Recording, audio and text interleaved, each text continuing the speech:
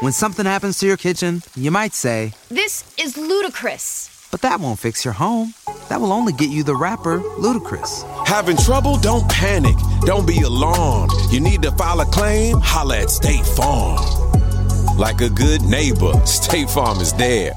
That's right. You can file a claim on the app or call us. Thanks, Mr. Chris. No matter how ludicrous the situation, like a good neighbor, State Farm is there. State Farm, Bloomington, Illinois.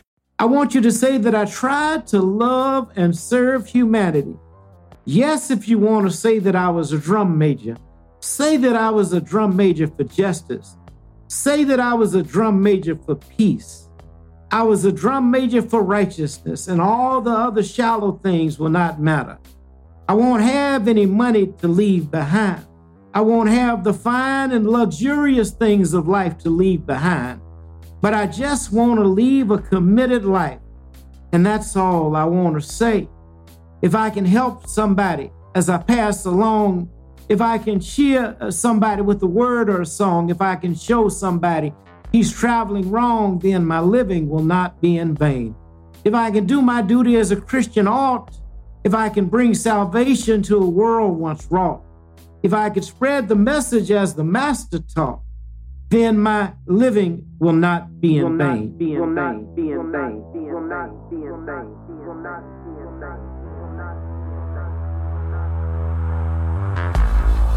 Welcome to Wow Black, a seriously opinionated podcast bringing you the real and raw on anything happening while Black. If Black culture's there, we're there. If you're pissed or empowered, then let's talk about it. Ride with us on this all Black everything.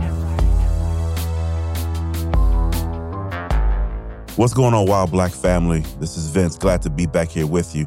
Listen, I know that Black History Month is officially over. They tried to limit us to 28 days, but that's not how we roll here on Wild Black. This is still Black History Month for us. And we're going to cap it with a conversation about powerful words from one king to another. That means this week we're talking to Martin Luther King III again. And he's bringing you amazingly powerful words from his father. He's delivering today the drum major instinct. That's the very last sermon that Dr. Martin Luther King Jr. ever gave from the pulpit of Ebenezer as he was killed just a few months later. So I want you to listen up and listen closely as Martin, even emotional at times, brings you this powerful sermon. Pay attention. It's relevant today. It could be preached this past Sunday, next Sunday. It's that relevant. And he does an amazing job of breaking down why it's so important after. I also want to give a nod to Women's History Month. We're technically in Women's History Month now, but don't worry, we've got a few dope episodes highlighting some amazing women doing some amazing things that will come to you for the rest of this month. But with that, I know Martin is ready. They're giving me the signal. So pay attention, listen up, and get these powerful words. Happy Black History Month, people. Peace. Good afternoon. I just want to say I'm honored to share today and to be with Brother Darius again as we talk about the drum major instinct, a sermon that was delivered at Ebenezer Baptist Church by my father, Martin Luther King Jr., on February 4th, 1968. In fact, it was the last sermon that he preached at Ebenezer prior to his being killed in Memphis, Tennessee on April 4th of 1968. So I would like to start by sharing this message and then maybe talking a little bit about it because I believe it is certainly relevant today and probably will be relevant throughout human existence. So I'm going to read verbatim the words. Probably not with the inflections and intensity and inspiration of my dad, but I'm going to do the best I can. All right, let's go. This morning, I would like to use as a subject from which to preach the drum major instinct. The drum major instinct, and our text for the morning is taken from a very familiar passage in the 10th chapter as recorded by St. Mark. beginning with the 35th verse of that chapter, we read these words. And James and John, the sons of Zebedee, came unto him, saying, Master, we would that thou shouldest do for us whatsoever we shall desire. And he said unto them, What would ye that I should do for you? And they said unto him, Grant unto us that we may sit one on the right hand and the other on the left hand in the glory. But Jesus said unto them, Ye know not what ye ask. Can ye drink of the cup that I drink of and be baptized with the baptism that I'm baptized with? And they said unto him, We can. And Jesus said unto them, Ye shall indeed drink of the cup that I drink of, and with the baptism that I'm baptized with shall ye be baptized. But to sit on my right hand or on my left hand is not mine to give, but it shall be given to them for whom it is prepared. And then Jesus goes on toward the end of the passage to say, But so shall it not be among you, but whosoever will be greatest among you shall be your servant. And whoever of you will be the chiefest shall be servant of all. The setting is clear. James and John are making specific requests of the master. They had dreamed, as most of the Hebrews dreamed, of a coming king of Israel who would set Jerusalem free and establish his kingdom on Mount Zion, and in righteousness rule the world. And they thought of Jesus as the kind of king, and they were thinking of that day when Jesus would reign supreme as the new king of Israel. And they were saying, now when you establish your kingdom, let one of us sit on the right hand and the other one on the left hand of your throne.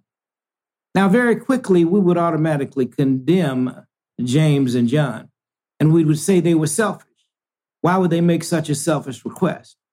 But before we condemn them too quickly, let us calmly and honestly take a look at ourselves, and we will discover that we too have those same basic desires for recognition, for importance, that same desire for attention, that same desire to be first. Of course, the other disciples got mad with James and John, and you can understand why. But we must understand that we have some of those same James and John qualities, and there is deep down within all of us an instinct. It's kind of a drum major instinct, a desire to be out front, a desire to lead the parade, a desire to be first, and it's something that runs the whole gamut of life. And so before we condemn them, let us see that we all have the drum major instinct. We all want to be important, to surpass others, to achieve distinction, to lead the parade. Alfred Adler, the great psychoanalyst, contends that this is the dominant impulse. Sigmund Freud used to contend that sex was the dominant impulse. And Adler came with a new argument saying that this quest for recognition, this desire for attention, this desire for distinction is the basic impulse, the basic drive of human life, this drum major instinct. And you know, we begin early to ask life to put us first. Our first cry as a baby was a bid for attention. And all through childhood, the drum major impulse or instinct is a major obsession. Children ask and like to be granted first place. They are little bundles of joy and little bundles of ego. And they have innately the drum major impulse or the drum major instinct. Now, in adult life, we still have it, and we really never get by it. We like to do something good, and you know, we like to be praised for it. Now, if you don't believe that, you just go on living life, and you will discover very soon that you like to be praised. Everybody likes it. As a matter of fact, and somehow this warm glow we feel when we are praised or when our name is in print is something of vitamin A to our ego. Nobody is unhappy when they are praised, even if they know they don't deserve it, and even if they don't believe it. The only unhappy people about praise is when that praise is going too much towards somebody else. But everybody likes to be praised because of this real drum major instinct. Now, the presence of the drum major instinct is why so many people are joiners. You know, there are so many people who just join everything. And it's really a quest for attention and recognition and importance. And they get names that give them that impression. So you get your groups and they become the grand patron, and the little the little fellow who's henpecked at home needs a chance to be the most worthy of something. It's the drum major impulse and longing that runs the gamut of human life. And so if we see ourselves, this quest for recognition, and we join things and overjoin, really that we think that we will find that recognition in. Now, the presence of this instinct explains why we're so often taken by advertisers. You know, those gentlemen of massive verbal persuasion. And they have a way of saying things to you that... At State Farm, we're committed to uplifting Black futures. In collaboration with organizations like 100 Black Men and National Urban League, State Farm provides high school students with the opportunity to learn and apply best practice strategies for saving and investing, all while offering academic support, life skills, and exposure to college access programs to prepare these students for life after high school. Check out 100blackmen.org and nul.org to donate and learn more. Like a good neighbor, State Farm is there. Hey there, ever thought about what makes your heart beat a little faster? Oh, you mean like when you discover a new track that just speaks to you? Yeah, or finding a movie that you can't stop thinking about? Well, get ready to feel that excitement all over again, because Amazon Prime is here to take your entertainment and shopping experience to the next level. Absolutely. Prime isn't just about getting your packages quicker. It's about diving into a world of endless possibilities, from the latest releases to exclusive content you won't find anywhere else. And don't even get me started on the music. Prime offers concert specials that will transport you right to the front row. It's like being at the hottest gigs without leaving your living room. I use Prime to tap in with some of my favorite artists' live shows from any and every genre of music. Trust me, Prime is a game changer. It's like having a personalized superstore and entertainment hub right at your fingertips. So why wait? Head over to amazon.com/Prime and start experiencing entertainment like never before. Kind of get you into buying. In order to be a man of distinction, you must drink this whiskey. In order to make your neighbor envious, you must drive this type of car. In order to be lovely to love, you must wear this kind of lipstick or this kind of perfume. And, you know, before you know it, you're just buying that stuff. That's the way the advertisers do it. I got a letter the other day, and it was a new magazine coming out, and it opened up, "Dear Dr. King, as you know, you are on our mailing list, and you are categorized as highly intelligent, progressive, a lover of the arts and sciences. And I know you will want to read what I have to say." Of course I did. After you said all of that and explained me so exactly, of course I want to read it. But very seriously, it goes through life. The drum major instinct is real. And you know what else it causes to happen? It often causes us to live above our means. There's nothing but the drum major instinct. Do you ever see people buy cars that they can't even begin to buy in terms of their income? You've seen people riding around in Cadillacs and Chryslers who don't earn enough to have a good Model T Ford, but it feeds a repressed ego. You know, economists tell us that your automobile should not cost more than half your annual income. So if you make an income of $5,000, your car shouldn't cost more than about $2,500. That's just good economics. And it's a family of two, and both members of the family make $10,000. They would have to make out with one car. That would be good economics, although it's often inconvenient. But so often, haven't you seen people making $5,000 a year driving a car that costs $6,000? And they wonder why their ends never meet. That's a fact. Now, the economists also say if you're buying a house, it shouldn't cost more than twice your income.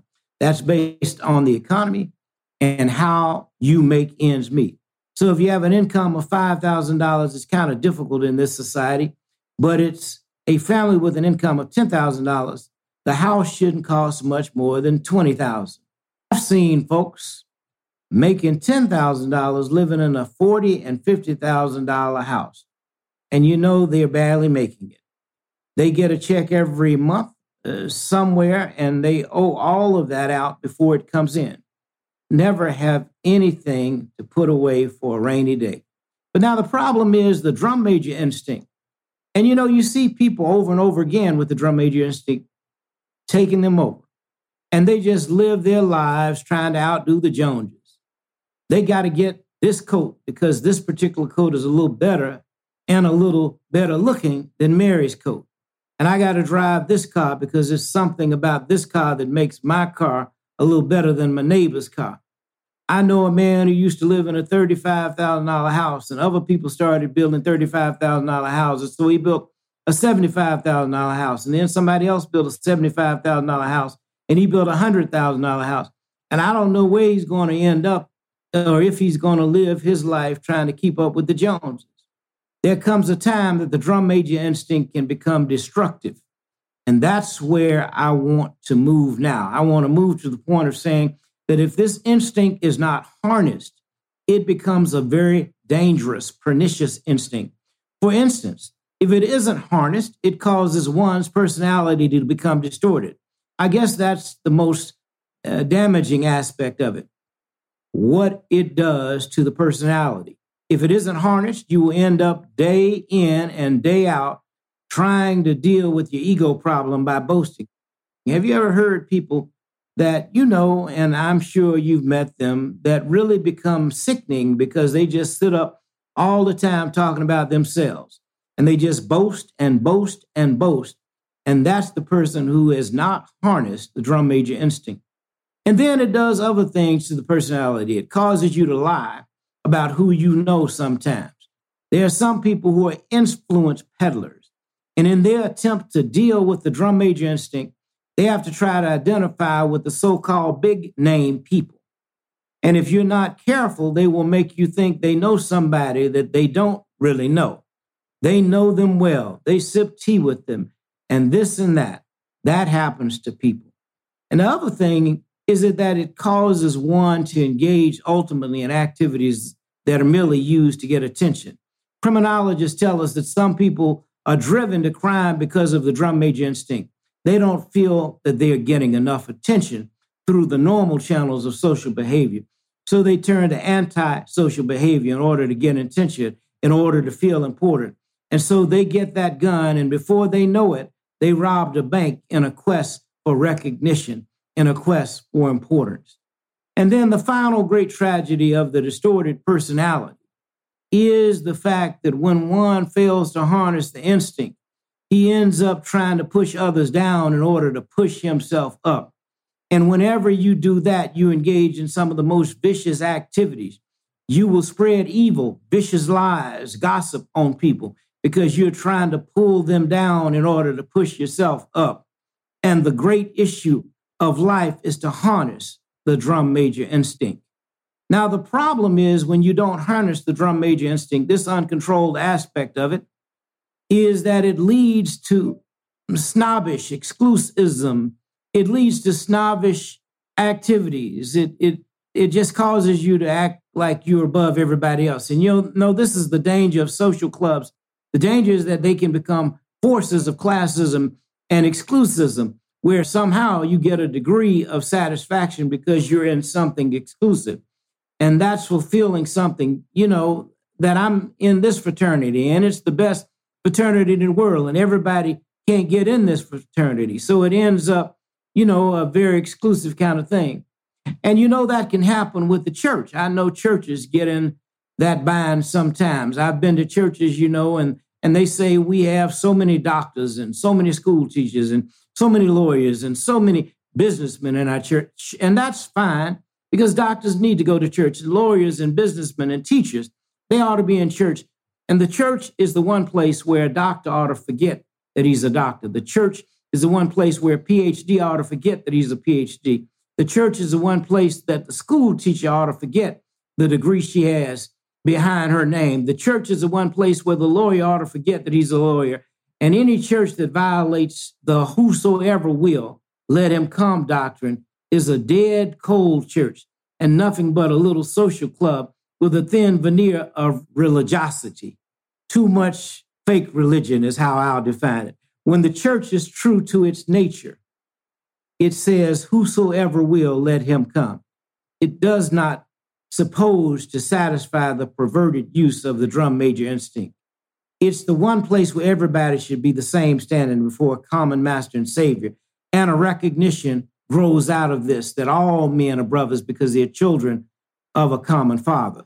The drum major instinct can lead to exclusivism in one's thinking and can lead one to feel that because he has some training, he's a little better than that person who doesn't have it. Or because he has some economic security, that he's a little better than that person who doesn't have it. And that's the uncontrolled, perverted use of the drum major instinct. Now, the other thing is that it leads to tragic, and we've seen it happen so often, tragic racial prejudice. Many who have written about this problem, Lillian Smith used to say it beautifully in some of her books. And she would say it to the point of getting men and women to see the source of the problem. Do you know that a lot of the race problem grows out of the drum major instinct? A need that some people have to feel superior, a need that some people have to feel that they are first, and to feel that their white skin ordained them to be first. And they have said over and over again in ways that we see with our own eyes. In fact, not too long ago, a man down in Mississippi said that God was a charter member of the White Citizens Council. And so God, being the charter member, means that everybody who's in that has a kind of divinity, a kind of superiority. And think of what has happened in history as a result of this perverted use of the drum major instinct. It has led to the most tragic prejudice, the most tragic expressions of man's inability to man. The other day I was saying I always try to do a little converting when I'm in jail. And when we were in the jail in Birmingham the other day, the white wardens enjoyed coming around the cell to talk about the race problem. And they were showing us where we were so wrong demonstrating. And they were showing us where segregation was so right. And they were showing us where intermarriage was so wrong. So I would get to preaching and we would get to talking calmly because they wanted to talk about it. And then we got down one day to the point was the second or third day to talk about it, where they lived and how much they were earning. And when these brothers told me what they were earning, I said, you know what? You ought to be marching with us. You just as poor as Negroes. And I said, you are put in the position of supporting your oppressor because through prejudice and blindness, you fail to see that the same forces that oppress Negroes in American society oppress poor whites. And all you are living on is the satisfaction of your skin being white and the drum major instinct of thinking that you are somebody big because you're white. And you are so poor, you can't send your children to school. You ought to be out here marching with us every time we have a march. Now, that's a fact. That poor white has been put in this position where through blindness and prejudice, see, he is forced to support his oppressors. And the only thing he has going for him is the false feeling that he's superior because his skin is white and he can't hardly eat and make ends meet week in and week out. And not only does this thing go into racial struggle, it goes into the struggle between nations. And I would submit to you this morning that what's wrong in the world today is the nations of the world are engaged in a bitter, colossal contest for supremacy. And if something doesn't happen to stop this trend, I'm sorely afraid that we won't be here to talk about Jesus Christ and about God and about brotherhood too many more years. If somebody doesn't bring an end to this suicidal thrust that we see today in the world, none of us are going to be around because somebody's going to make the mistake through our senseless blunderings of dropping a nuclear bomb somewhere, and then another one is going to drop. And don't let anybody fool you. This can happen within a matter of seconds. They have 20 megaton bombs in Russia now that can destroy a city as big as New York in 3 seconds with everybody wiped out in every building. And we can do the same thing to Russia and China. But this is why we're drifting. And we're drifting there because nations are caught up with the drum major instinct. I must be first. I must be supreme. Our nation must rule the world. And I'm sad to say that the nation in which we live is the supreme culprit. And I'm going to continue to say it to America because I love this country too much to see the drift that it is taking. God didn't call America to do what she's doing in the world now. God didn't call America to engage in senseless, unjust wars as the war in Vietnam. And we are criminal in that war. We've committed more war crimes against almost than any nation in the world. And I'm going to continue to say it. And we won't stop it because of our pride and our arrogance as a nation. But God has a way of even putting nations in their place. The God that I worship has a way of saying, don't play with me. He has a way of saying, as the God of the Old Testament used to say to the Hebrews, don't play with me, Israel. Don't play with me, Babylon. Be still and know that I am God. And if you don't stop your reckless course, I'll rise up and break the backbone of your power. And that can happen to America. Every now and then I go back and read Gibbon's Decline and Fall of the Roman Empire. And when I come and look at America, I say to myself, the parallels are frightening. And we have perverted the drum major instinct. But let me rush to my conclusion because I want you to see what Jesus was really saying. What was the answer that Jesus gave these men? It's very interesting. One would have thought that Jesus would have condemned them. One would have thought that Jesus would have said, you're out of place. You're out of your place. You're selfish. Why would you raise such a question?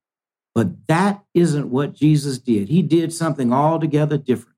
He said in substance, oh, I see. You want to be first. You want to be great. You want to be important. You want to be significant. Well, you ought to be. If you're going to be my disciple, you must be. But he reordered the priorities and he said, yes, don't give up this instinct. It's a good instinct if you use it right. It's a good instinct if you don't distort it and pervert it.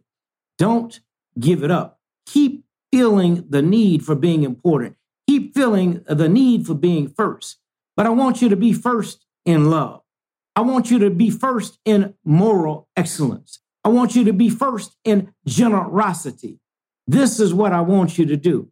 And he transformed the situation by giving a new definition of greatness. And you know what he said? He said, now, brethren, I can't give you greatness. And really, I can't make you first. Who needs an alarm in the morning when McDonald's has sausage, egg, and cheese McGriddles and a breakfast cutoff?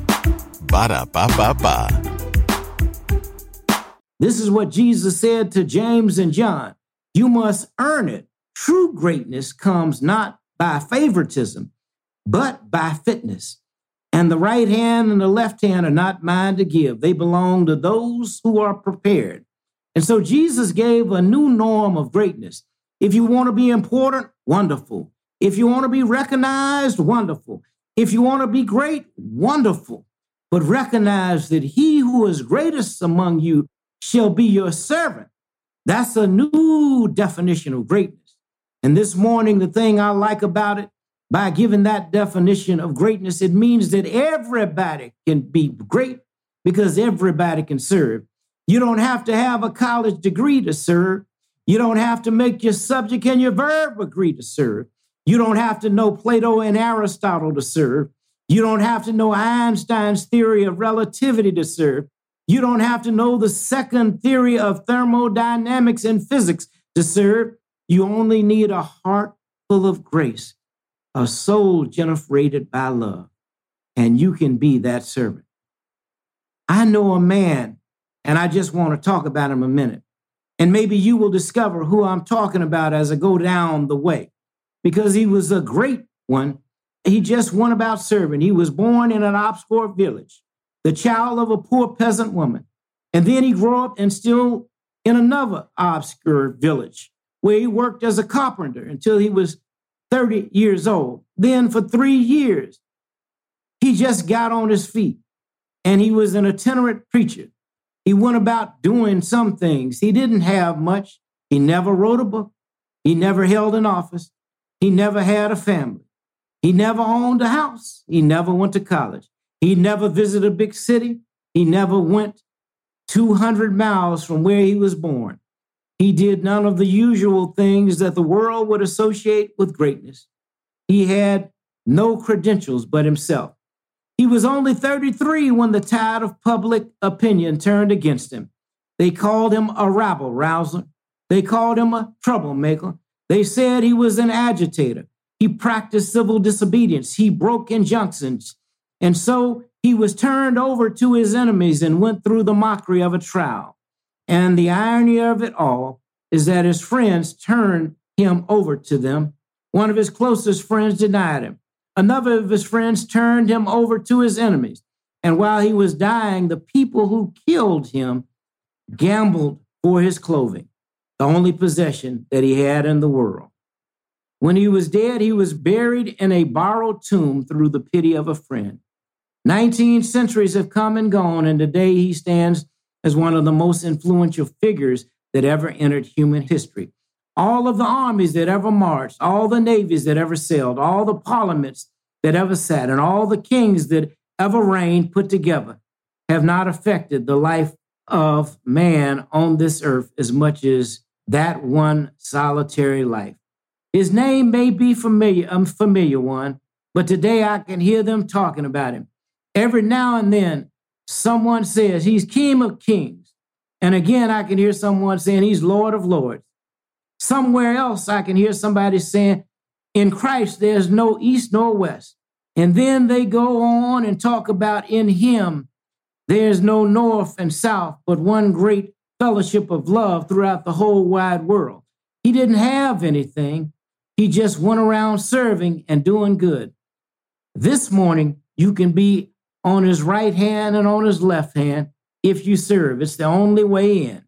Every now and then, I guess when we all think realistically about the day that we will be victimized with what is life's final common denominator, that's something that we call death.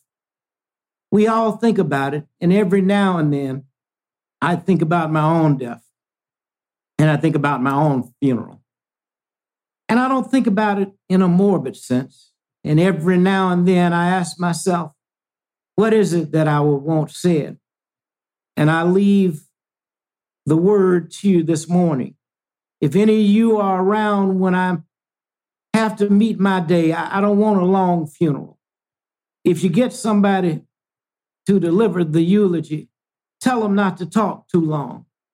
And every now and then I wonder what I want them to say. Tell them not to mention that I have a Nobel Prize. That isn't important. Tell them not to mention that I have 300 or 400 other awards. That's not important. Tell them not to mention where I went to school. I'd like somebody to mention that day that Martin Luther King Jr. tried to give his life serving others.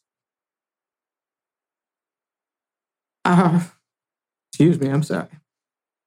Martin, you all right. Take your time, brother. Take your time, brother. I know it had to be. I was listening to the words and I had a couple tears in my eyes just thinking about how powerful those really are, man. You are good, and I appreciate you, brother. Take your time. My apologies. None needed, man. I shed a tear this morning for my father I lost 12 years ago. So I know the pain. Just take a few moments, and we here. All right. I'd like for somebody to say that day that Martin Luther King Jr. tried to love somebody. I want you to say that day that I tried to be right on the war question.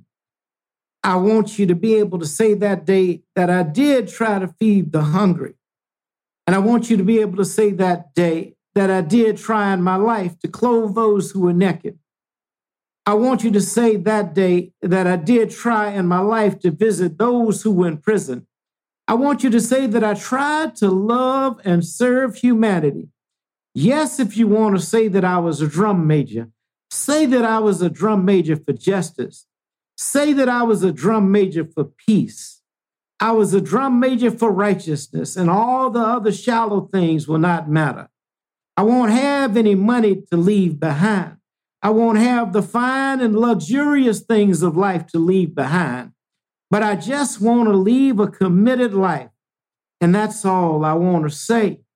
If I can help somebody as I pass along, if I can cheer somebody with a word or a song, if I can show somebody he's traveling wrong, then my living will not be in vain. if I can do my duty as a Christian ought, if I can bring salvation to a world once wrought, if I could spread the message as the Master taught, then my living will not be in vain. Yes, Jesus, I want to be on your right or your left side, not for any selfish reason.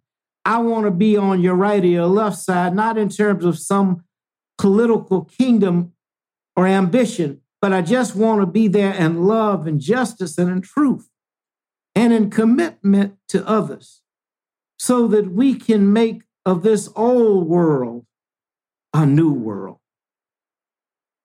Those are the words of the sermon that Martin Luther King Jr. delivered on February 4th of 1968 at Ebenezer Baptist Church.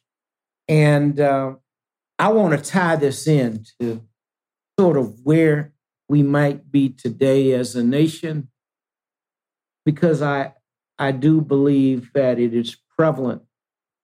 And while all of us have this sort of drum major instinct and want to lead the parade, we see it reflected not just about every day in society. Someone is saying that they are the leader. I'm leading. I'm at the head of the parade. I am the drum major who we know leads the parade, or leads the band, I should say. But what my father was saying is crystal clear. And he certainly exemplified a harnessed instinct and chose to say, yes, if I would love to be a drum major, but drum major for justice.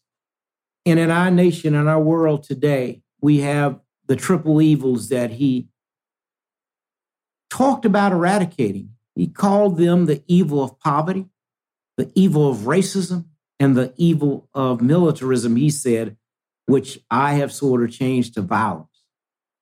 And I do believe that when we collectively as a nation and as a world community are working together, we can end poverty in America. We can end racism, and we can certainly reduce dramatically violence. We as a human species, God's highest creation, if we choose to, there's nothing we cannot do. We have the ability, and we see it with technology. Dad used to say, we can swim the seas as fish, we can fly in the air like birds, but we haven't learned the basic concept of getting along as human beings. And when we learn that, then in a nation that has a multi-trillion-dollar economy, we will be able to eliminate poverty. In a nation that has unlimited ideas, we will be able to abolish racism. In a nation that has an unlimited amount of abundance, we can certainly conquer, again, this thing called poverty. We have the ability to do most anything. We just have not identified the will. When ability and will meet, it yields results.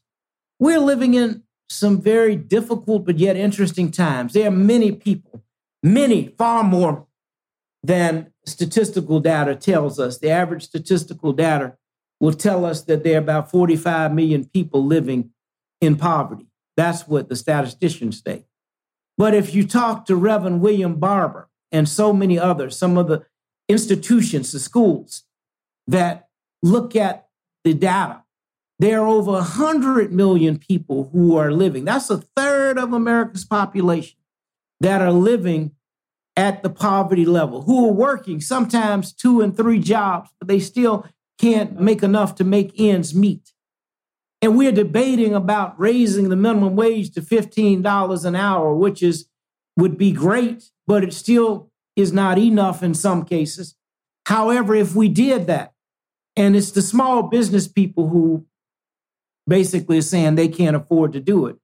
Well, how many people realize that we subsidize these major corporations whether it's the agribusiness or whether it is the munitions business, whether it was the auto industry. Remember, we bailed the auto industry out. We bailed these multi-billion-dollar and trillion-dollar banks out just a few years ago. How come we cannot help subsidize the small businesses so that they can provide the $15 to help bring the standard of living up for the poor in our nation? My only point is we can do this. It takes leadership. It takes compassion. It takes vision. It takes you and I working together. No one organization will ever be able to do it alone. But we can make it happen if we choose to.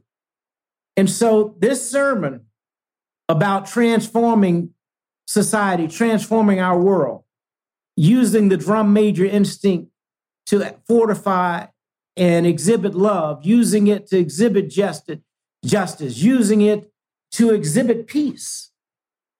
It can be done. And that's what my father sort of gave his life for and showed us through many of his teachings, his sermons. And it did not matter. In this context, he was talking about Jesus and Christianity, but he also understood Islam, and he understood Judaism, and he understood Buddhist and Hindu, and he understood agnostics and atheists. So he understood that we are a community. In fact, his last book was Where Do We Go From Here, Chaos or Community? I would hope people would embrace it and start reading it, because he talked about in the last chapter of that book, or next to the last chapter, the world house, and how the world is becoming smaller and smaller. Just like we can reach millions of people with the tap of a computer or an iPad, or even our phones, because of technology today, these super fiber optic highways that can reach millions of people, which give us the capacity to create change. But again, we have to want to do these things. And it doesn't mean you can't make money. I want people to make all the money that they can. But I am convinced, certainly in my nation, first and foremost, we can set an example. In my nation, as our nation, we call it the United States of America. Everybody in the United States of America ought to be able to have a decent home. A decent home does not have to be a 5,000 square foot home, but it has to have certain standards. Everybody in America should be able to have a decent home. Everybody should be able to have the best education, because this nation has some of the most educated people on the planet, but everyone should be able to have that. Everyone should be able to have health care in the United States of America. No one should suffer because of the lack of health care. And we're dealing with a pandemic now, and people are dying every day, many who've been essential workers. While some of us have been able to shelter in place, many of our brothers and sisters have had to labor 24/7. But everyone should be able to have the best health care. Everyone should be able to have a decent job, and everyone should be able to have justice. And I don't believe that there's a shortness of creating these conditions other than a shortness of desire. When that desire is there, as I said, ability meets will, you yield results. Thanks, Martin. We appreciate that. While Black family, he ended with the words, yielding results. And when you think about it, that's what this entire month has been about. That's why we have tried so hard to connect you to these powerful words from our past. Because the people who spoke them, who wrote them, who delivered them, were intent on creating real change. It's the same change that we're after today. And that doesn't mean that we've been ineffective, but it does mean we can be more effective. It does mean that we can pay attention to the impact, to the successes, and to the failures of people from our past, people from our history who are after the same thing. We study what they've done. We apply what's worked. We learn from what hasn't worked. And we apply pressure on the establishment, on the leadership, on anyone who would oppress us today, anyone who would stand in our way. anyone who would oppose our freedoms to their fullest extent. We use these lessons learned to make ground, to make progress, to make change. So, with that, I won't hold you much longer. Thank you for rocking with us through this Black History Month series. This powerful words thing has been amazing. There were times I didn't think it was going to come together, but thank God it did. I want to thank the Harvard Debate Council Diversity Project, Tamika Mallory, David Banner, and Martin Luther King III for their time, for their words, and for their work. Each of those organizations and people is appreciated and create a tremendous impact on our world today. Make sure you go research them. Make sure you go learn about them, and make sure you go support them. Thank you for sticking with us at Wild Black. Thank you for allowing us to enter your homes. Thank you for allowing us to work with you, to teach you, and to inspire you. Please stay with us. We got a whole lot more coming. Again, we are now in Women's History Month, and we've got some dope episodes coming up that feature women who are doing amazing things in this world and in this community. So with that, Wild Black, I'm out. Peace. Who needs an alarm in the morning when McDonald's has sausage, egg, and cheese McGriddles and a breakfast cutoff? Ba-da-ba-ba-ba.